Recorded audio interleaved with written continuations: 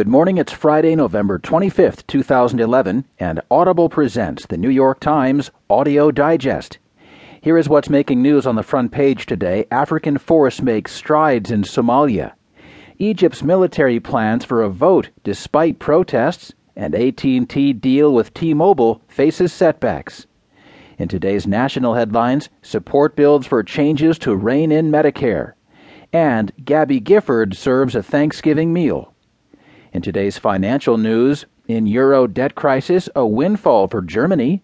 India moves to open the country to foreign retailers. And for the biggest discounts, wait until later in the year. There will be more business stories, more national and world news too. A roundup from the sports page and New York Times columnist David Brooks. Now, from the editors of the New York Times, here are the stories on today's front page. The top story is written from Nairobi, Kenya. It's titled, African Force Makes Strides in Somalia. When the first batch of African Union peacekeepers landed at Mogadishu's decrepit airport in 2007, they were immediately shelled by insurgents with mortars and given little chance of success. This was Somalia, after all, the graveyard of several other doomed interventions, and the African Union soldiers were a last resort for a deeply troubled mission. But 4 years later, and nearly 10,000 soldiers strong, the African Union force in Somalia has hardened into a war-fighting machine, and it seems to be winning the war.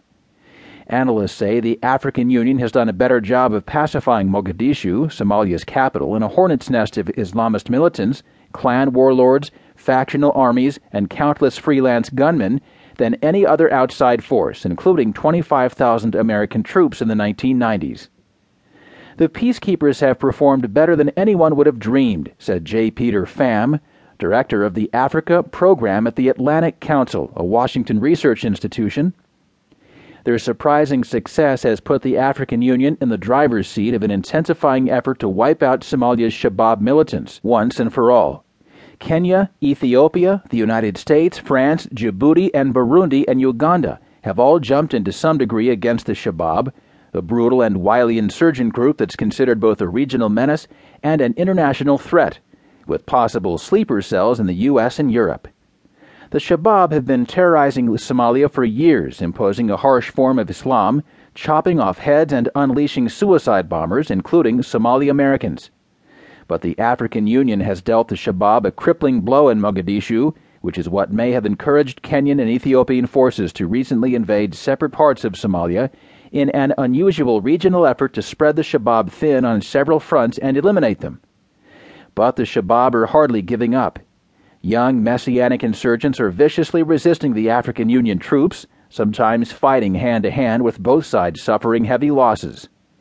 African Union officials who've been reluctant to disclose casualties revealed that more than 500 soldiers had been killed in Somalia, making this peacekeeping mission one of the bloodiest of recent times. What will these African Union sacrifices amount to? All peacekeeping experts say the same thing, that peacekeepers are a way to buy time until a political process takes hold and alleviates the cause of the conflict. In Somalia, the political process seems as bleak as ever. The transitional federal government, Somalia's internationally recognized authority that the African Union protects, is a collection of corrupt politicians and warlords who are exceedingly unpopular. The government has yet to fix schools, open hospitals, or deliver services in just about all the neighborhoods the African Union has wrested away from the Shabaab in battles that often cost dozens of lives for a few crumbling city blocks.